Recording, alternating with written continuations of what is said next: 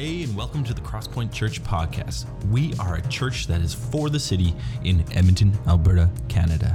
We are passionate about helping people become fully devoted followers of Jesus. So, if you're just joining us for the first time, we would love for you to check out our website, thecrosspointchurch.ca. There you can find ways to connect with us and see what's happening at Crosspoint. Now, let's listen to this week's Sunday message.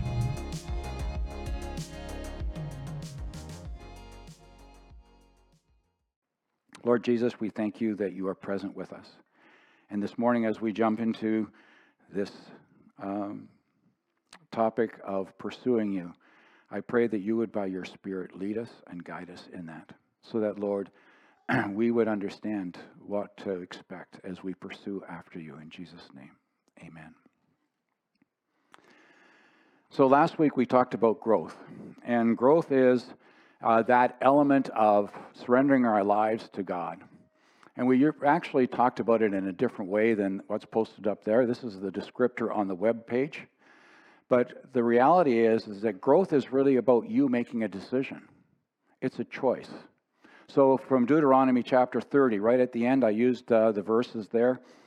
Starting at verse 19, today I have given you the choice between life and death, between blessings and cursings. Now I call on heaven and earth to witness the choice you make. Oh, that you would choose life so that you and your descendants might live. You can make this choice by loving the Lord your God, obeying him, and committing yourself firmly to him.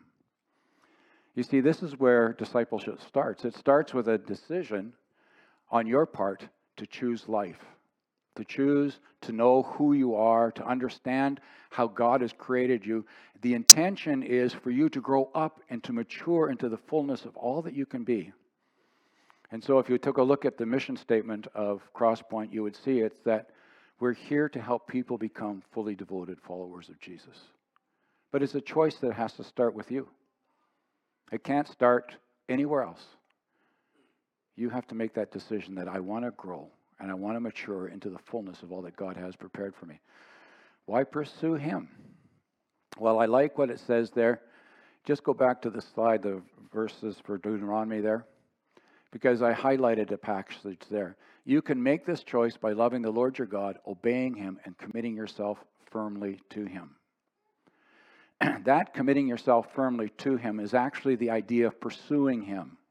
It's not just enough to make a choice to say, I want to grow, I want to expand in who I am and how I serve and interact with people, but it is in the context of knowing God. Choosing life is to know him, to obey him, and to hang on to him firmly, to pursue after him. Why is it important to pursue God? Because he's the one that created you. He's the one that understands you at the very depths of who you are. And he's the one that can lead you in new ways. One of the songs we sang this morning, as we were singing it, I thought of this passage from Isaiah. So there's no slide for this, so you can sit still for a moment up there. Isaiah 43. Remember, it was the one about being set free. It was the one around the Exodus. That's the song we were singing, how he leads you through the waters. He leads you into the promised land. Listen to this, Isaiah 43. Now, O Crosspoint, listen to the Lord who created you. O Israel, the one who formed you says, do not be afraid, for I have ransomed you. I have called you by name. You're mine. Did you catch that? You're mine. You belong. He goes on to say, when you go through deep waters, I will be with you. You see, there's this sense of a promised presence that we need to hang on to. And we pursue after that. It's not something that's passive. We need to pursue it. More than that, if you go a little further into the chapter, but you, Crosspoint, the Lord says to you, you are my witnesses. You are my servant. You have been chosen to know me and to believe in me and to understand that I alone am God. There is no other God. There never has been and there never will be. You see, it's not just about his presence, but as you get to know him, you'll realize that he has purpose for you. He has an intentionality about who you are and that how he has created you really lead you into how he wants to work in you and through you. So it's not only about presence and purpose, but it's about perspective. Do you like the alliteration? Daniel, where are you? Are you happy with the alliteration? It is about perspective, because a little later on he reviews a little bit of all the promises God has made, and then he makes this statement. But forget all that stuff that I've done in the past. It is nothing compared to what I want to do. For I am about to do something new. See, I have already begun it. Do you not see it? I will make a pathway through the wilderness. I will create rivers in the dry wastelands. And that is part of the promise that we have for us as a congregation. Because near the beginning of my ministry here, I actually preached a sermon on this section and reminded you that God is not done with Crosspoint. That God has intentions and purposes that move us forward in new ways. And so I want to encourage you to realize that the transition you've been going through is a transition that is giving you a perspective that is preparing you for the future. God is present in it. He is walking with us in that. He has purpose and intention in that. And the result of that is that we need to open our eyes and see what he is saying to us. So a commitment to grow, a choice to live, can lead us to the pursuit of God. Doesn't always. You can choose to live. You can choose to become a better person in all sorts of different ways and exclude God from that process. How many of you read a self-help book in the last year? Probably all of us have at some time picked up something that sort of gives us a perspective that invites us to try to be a better us. It might be as simple as a dieting book. It might be as complex as a workout program. It might be something that is for our mental or spiritual health, mental health. But when we decide to grow into what God calls life, then we make a choice to pursue him. It leads us to pursue him, to know him. And so that's what we want to look at this morning, is the pursuit of God. So a disciple with pursuit seeks to know Jesus Christ personally above all things. They seek him through personal spiritual practices like Bible reading and prayer. They also seek him publicly through worship with the body of Christ. That is a pretty simple statement. But what does pursuit look like? What does it mean to pursue God? I'm going to start off with a very personal kind of example. Back in the day, I was a young guy, 23, 24 years old, pursuing life, looking for a wife. There it goes again, alliteration. My goodness, I'm getting good at this. At any rate, in the process of that, I came across a young lady that piqued my interest. So I pursued her. And in the pursuit of her at one point, early on in our relationship, I asked her to marry me. And she said, no, thank you, and laughed very gently. I was crushed. I was overwhelmed with grief. Not at all. I continued to pursue her because I thought she was worth it. Then one day she invited me to marry her. Now, you ask her, she'll tell you a different story, but it's my story right now. But the reality was, we were out hiking, and she just kindly suggested that if I asked the question again, I might get a different answer. What does that sound like to you? And from that point on, we moved forward in a relationship. And probably about, 7 or 8 months later, we were married. Were we done? You want to know something? That was just the beginning. We've been married 47 plus years. And I can tell you that in our first years of marriage, I took for granted that things were going to work out well. I took for granted that all the hard work was behind me in pursuing Brenda, only to find out that I was falling way short of the mark. And so 47 years later, I can tell you that I am still pursuing her. Still trying to understand who she is. Still trying to grapple with how our lives can be woven together. And that takes me to Isaiah chapter 40, verse 31. They that wait upon the Lord will renew their strength. They will mount up with wings of eagles. They shall run and not grow weary. They'll walk and not faint. They that wait upon the Lord. You know what the word wait actually means in the Hebrew? It's a complex word. It's not just simply a passive waiting. It's actually an active waiting. It implies the twisting together or the weaving together of our lives with the Lord. You see, that's what pursuing is. I pursued Brenda, and I'm still pursuing her. Why? Because I want to see our lives woven together in such a way that we become stronger. And we're weaving together our relationship in the Lord. So there's this verse in Ecclesiastes 9, I believe, verse 11. It goes like this. A three-cord strand is not easily broken. It starts off with, how can one remain warm alone? Two are better.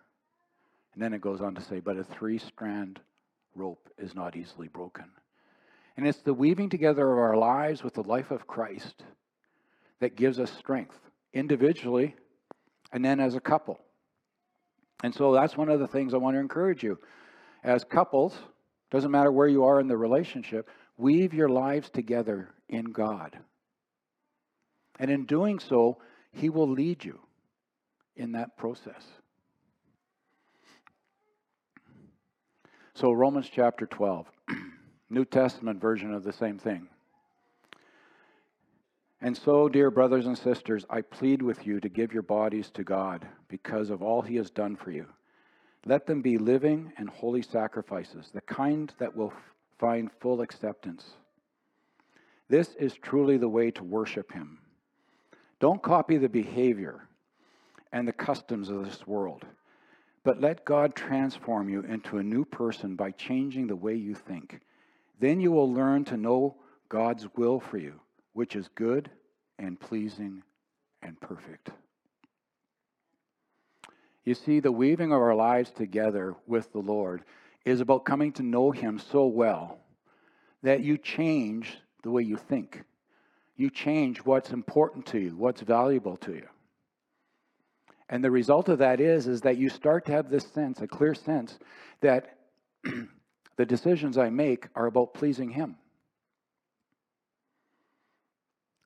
The way I live my life is about pleasing Him. Weaving our lives together, pursuing Him, leads us into a whole new realm. There is so much in the Bible about what it means to allow the Lord to lead you. Are you worried and anxious in your job, in your relationships? Weave your lives together with Him. You know why? Hebrews 4 says that if you do that, you will enter into God's rest. You will be doing things that God wants you to do. And when you know it is what God is asking you to do, the rest of the world can go wherever it wants to go. But you will know that you are standing on something firm, unchangeable, unbreakable. It's a solid foundation.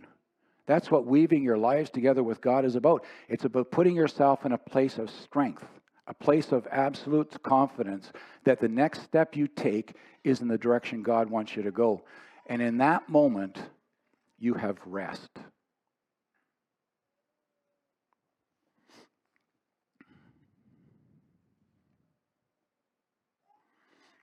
going to take a little bit of a turn here, but I'll weave it back together. When we're pursuing God, how do we know what He's like? Well, this summer we did a series in the book of John about how John was written for us to believe. And I can tell you that this summer, that series, as it was being preached, put deep channels in my life about what it means to pursue God. And it took away, no, it didn't take away. What it did is it focused my attention on the end goal. You see, Jesus' life was so specific. When you read through the book of John, pay attention to how often he says, I only do what the Father says I should do. I only do what I see the Father doing. How often he said, I am all about glorifying the Lord. If you do what I ask you to do, it will glorify the Father. Everything that Jesus did in his life was about honoring the Father. So I take that and I take a look, John chapter 1. It begins like this. In the beginning was the Word was with God, the Word was God, the same was in the beginning with God. You get down to verse 14 and it says, and the Word came and dwelt among us, made his home with us.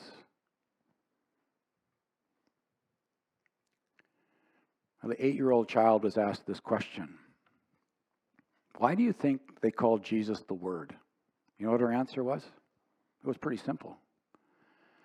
Jesus, show me the slide so I get it right. Nope, the next one. There we go.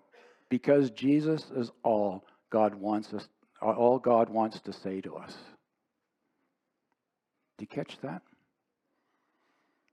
Jesus is the Word. When you're pursuing God, one of the things you need to recognize is that your clearest representation of who God is Jesus Christ.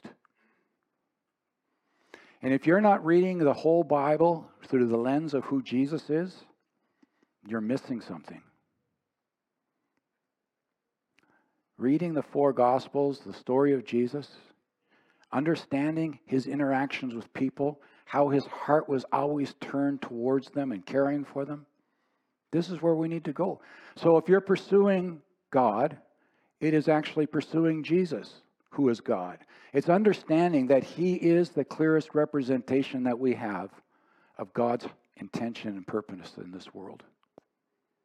You can make a choice to live, but you have to also make a choice to include God in that living. And including God in that living means that you include Jesus Christ. You pursue him, to know him, and to let him work in you. One of the things I realized is that there are other things I can pursue, and they can look like I'm pursuing God. Remember, I told you last week, one of the choices I made was to become a follower of Jesus. Why? Because I didn't want to make mistakes in my life. I wanted to live the good life. I wanted to live a life of peace and comfort. And so I was pursuing the good life, and it looked like I was pursuing God. And God has a smile on his face, because when we choose to pursue something for ourselves, and we're in some way saying, Lord, I want you to show me how to live better. He's going, great. It's a great invitation. You see, people can make a choice or an advance towards God with the wrong purposes or incomplete purposes.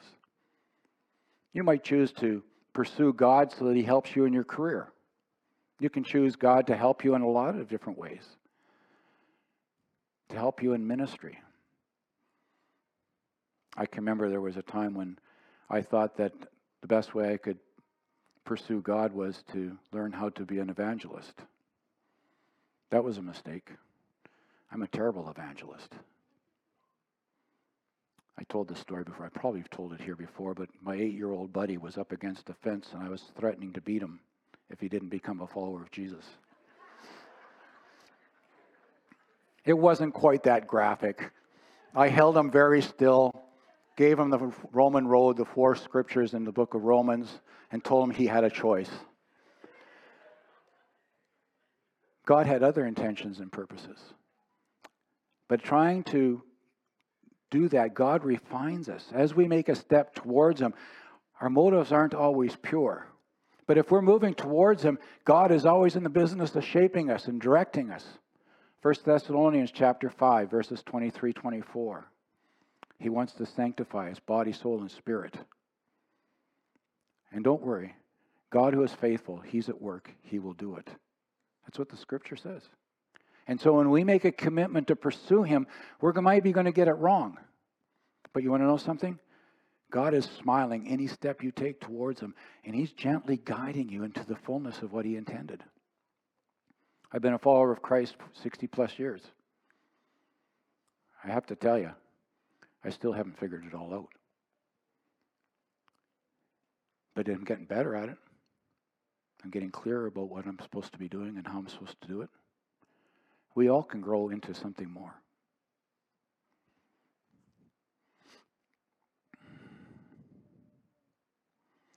So why do we pursue God?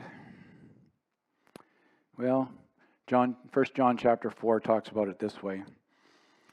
Where God's love is, there is no fear, because God's perfect love drives out fear.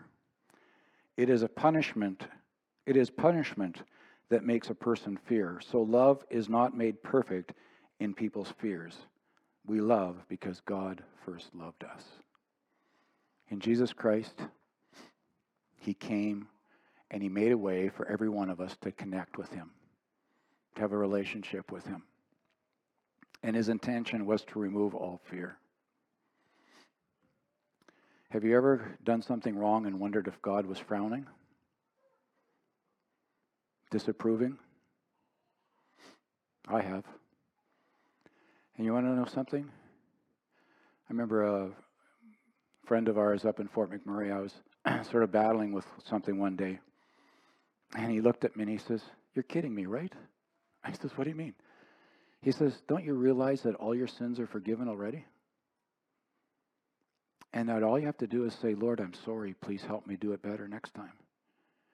God never turns His face away from us. He is always present to love us. I have this book up here, Tattoos of the Heart. I've mentioned it a couple of times because it's been one of those books that sort of has caught my attention, spoken life to me. In it, he talks about, his name is Greg Boyle. He's a Jesuit priest. He worked in the inner city of Los Angeles amongst the gangs. And he started a number of ministries that reached out to the gang members there. He tells this story about, he says, every year my birthday comes around. And every year, someone from the staff comes and says, "Your birthday is next Wednesday. And they're going to throw a surprise party for you on Saturday." And he goes, "Really? You don't have to. Please tell them not to do it." They say, "No, they're going to do it." And he says, "Every year I have to go to that party on Saturday and give a world-class performance of being surprised that they're celebrating my birthday." And he says, "It gets tiresome." But my colleague said to me, he says, "Greg, it's not for you. It's for them. They love you. And they find joy in loving you." I like that line. Because you want to know something? God finds joy in loving us. He doesn't turn His face away from us. He cares so much that we grow into the fullness of all that He intended for us. There are no limits to His love.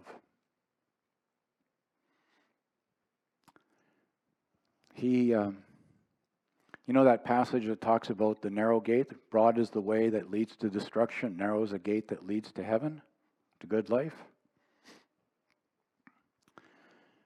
He gave me a new perspective on that this week. I was reading that passage section, and he said, "You know what? The narrow gate is not about restricting. The narrow gate is about narrowing your view so you see accurately what is ahead of you.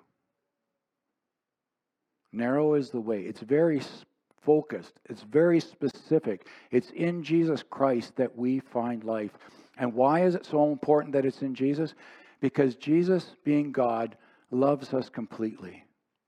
And in loving us completely, He left heaven, came to earth, lived a life amongst us so that He would understand our struggles.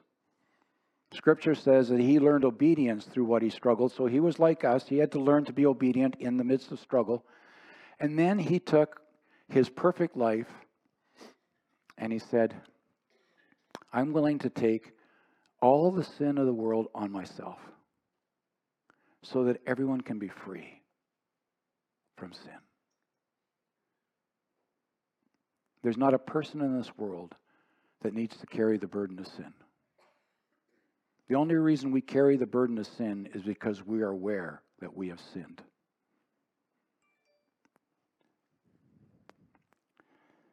Forgot to turn that thing off.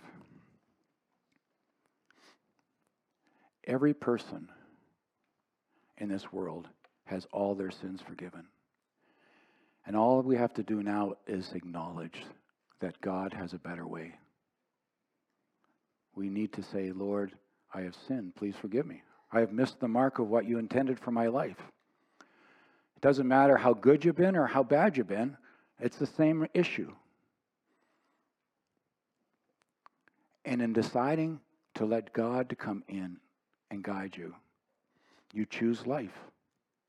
And choosing life means to know Him, to obey Him, and hang on to Him.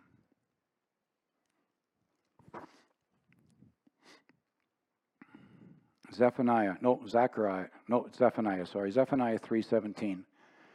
For the Lord your God is living among you. Do you believe that? He is mighty to save. He's a mighty Savior. He will take delight in you with gladness. With His love, He will calm all your fears. He will rejoice over you with joyful songs. There it is. Doesn't matter what's happening in your life. All your sins are forgiven. They've been pushed away. And He delights in you. He wants to watch you move towards Him. And He takes joy in every step we take towards Him. Book of Nehemiah, chapter 8, around verse 10. There's a wonderful story about Israel finding the book of the law. And it was found in the rubble. And so it was brought out, and Ezra and company read the book of the law to the people of Israel. And it says that they became so convicted of their sin that they just started crying and weeping. And I think it was Ezra got upset. He called out and he says, hold on, guys, you got to stop this. This is a joyful day because the word has been revealed to us. And you need to know that the joy of the Lord is your strength. And when you read it in context, you realize that what he was saying is the choices you make bring joy to the Father's heart. And when you make a decision to pursue Him, to know Him, to allow Him to shape you, the biggest grin breaks out on His face. And He sings over you with a glad heart. So pursue Him. So I'm going to do something here. We have a microphone here. And I didn't warn you beforehand, so I'm going to give you a minute to think about this. But I want you to think about this question. Beyond what the Bible says, beyond what your parents have told you, how do you know that God loves you? How has He shown up in your life to say, I love you? I'm going to give you a moment to think on that, and then I'm going to invite some of you to share, if you're comfortable doing that. How do you know that God loves you?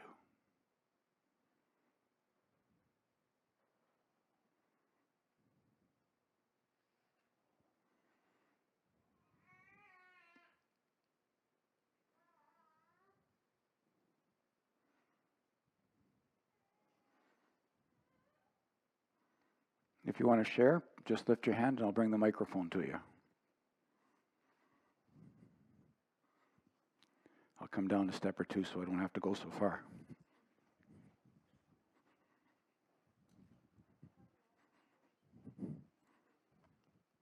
It's just as simple.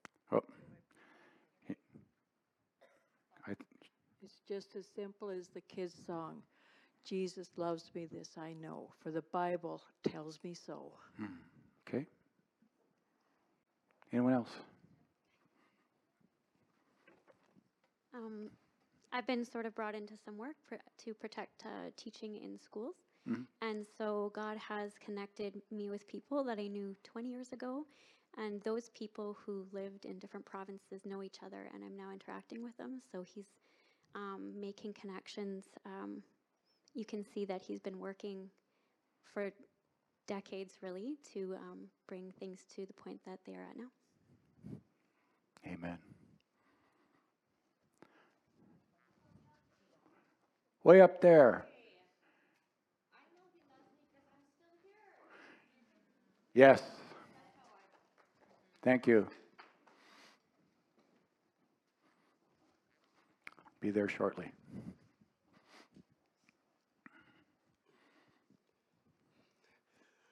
In 2014, I had a throat infection, give me an heart infection, and I almost died. And as I was in the doctor, as I was in the bed, in hospital now, I feel like that self the first time of my life. And there, I remember the first doctor came, did not give me any medication, but the second one came, and before the second one came, the Lord, I feel like that self. So the Lord told me, Andre said, you're feeling good.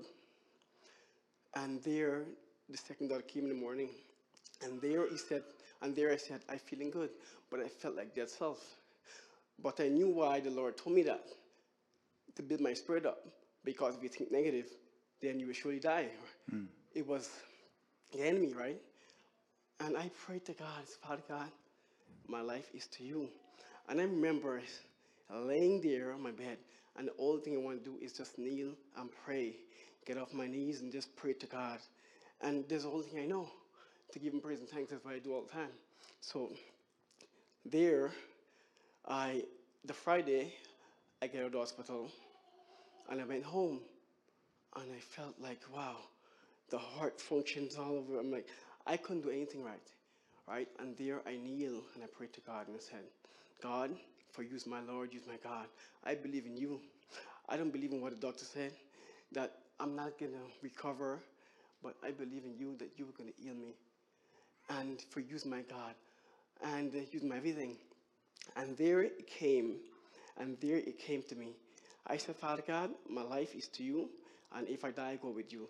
But I'm going not to let this keep me from serving you and doing what I love. And there, the Lord told me, I was like slowly, I couldn't walk properly, like everything was so crazy. And the first time I knew, he said, go ride a bike. And there I started to go and ride a bike. And there I got back my strength. And there I went to the basketball court, walking slowly. And there, step by step. But I trusted God in faith, putting my life in God's hands. I knew I had to go back to work 2 weeks' time. And there, I remember taking my daughter, my little girl, to a movie. And there it was. I felt like I want to faint. But there I said, Father God, my life is inside your hands. If you take me, I go with you. Please let me take her to this movie. And there, the Lord blessed me to take her to the movie. And I had to go back to work the next day.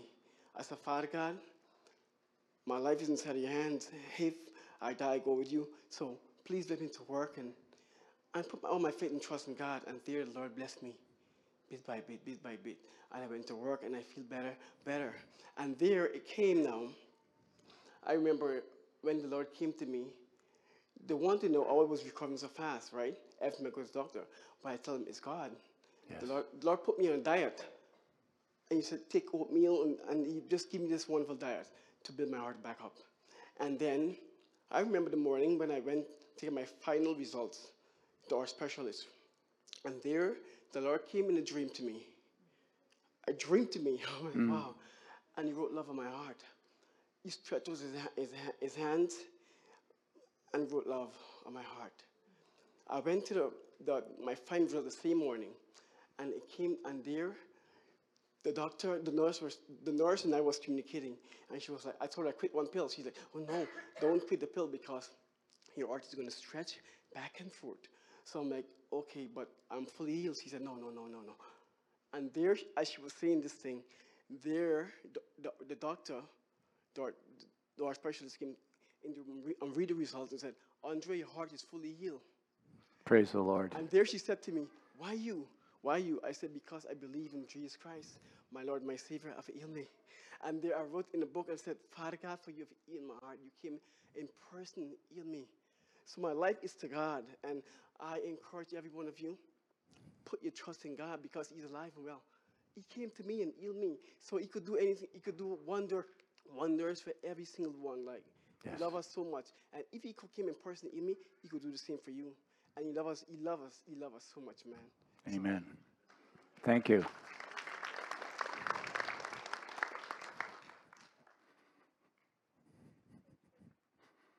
I was just going to say, I have an older friend that I met about 25 years ago at the nursing station where I worked at the hospital. And she was one of the first ladies who planted a seed probably in my life about God. Every day when we would go for a break at the hospital, she would bow her head and pray before she ate, no matter what conversation was happening at the table. And she never did a lot more than that besides just showing how she lived for Jesus. If the doctor on rounds would say the Lord's name in vain, she would just walk away and go back to the nurse's desk. And when he came to find her, he'd say, "Where did you go?" She said, "Well, you used my best friend's name as a swear word, so I couldn't stay with you." She was an amazing example. I lost track of her for many years, and then one day I was sitting at church and I heard her voice. She walked right in front of me in the pew I was sitting at and sat beside me 3 chairs over.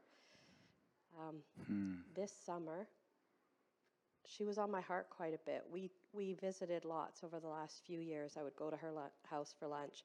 This summer, I had phoned her, and she just was a little out of sorts. So chatted with her a bit. I asked her if I could come visit, and she said, "Oh, no."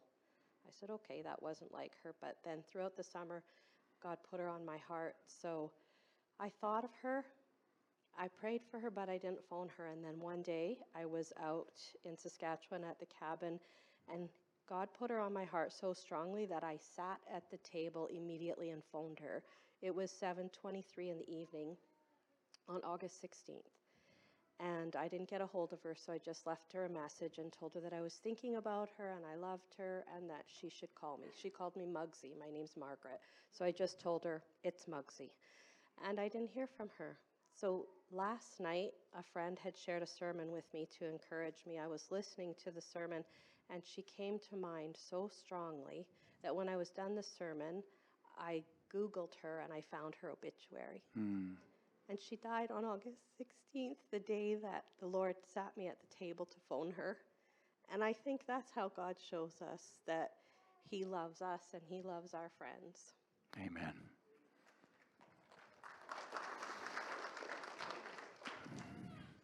You see, what it is it's God showing up in unusual ways, unexpected ways. Sometimes as dramatic as a healing, sometimes as simple as bringing someone to mind. Sometimes it's as simple as God saying, "Take cookies to your neighbor." And in the process of that, a relationship starts and they become a follower of Jesus. That's been our experience in the past. So I want to encourage you, pursue God. Allow Him to be your life. Twine your lives together with His. Verse from Galatians says, "I am crucified with Christ, but I don't live, yet not I. But Christ lives in me. And the life which I now live, I live by faith in the Son of God who loved me, who gave Himself for me." So pursue God. And your life will never be the same. Please stand as we do the benediction this morning.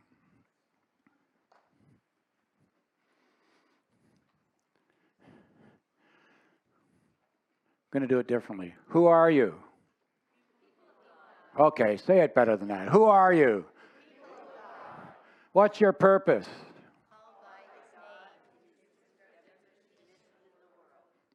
Yes. Called into His redemptive mission in the world. So go and be who you are. In the name of the Father, the Son, and the Holy Spirit, serve Him faithfully. Amen. Amen. Hey, and welcome back. Thanks for listening to this Sunday's message. We hope that we've helped you in your spiritual journey and that you're drawing closer to God. At Crosspoint, we gather on Sundays at 10 a.m. in Northeast Edmonton, and throughout the week in something we love to call home groups. Home groups are encouraging and transformational communities for people just like you. We believe that the journey of faith is done together, so we hope that you'll connect with us at thecrosspointchurch.ca. Now, let me remind you of who you are. You are the people of God, called by God into His redemptive mission in the world, so be who you are.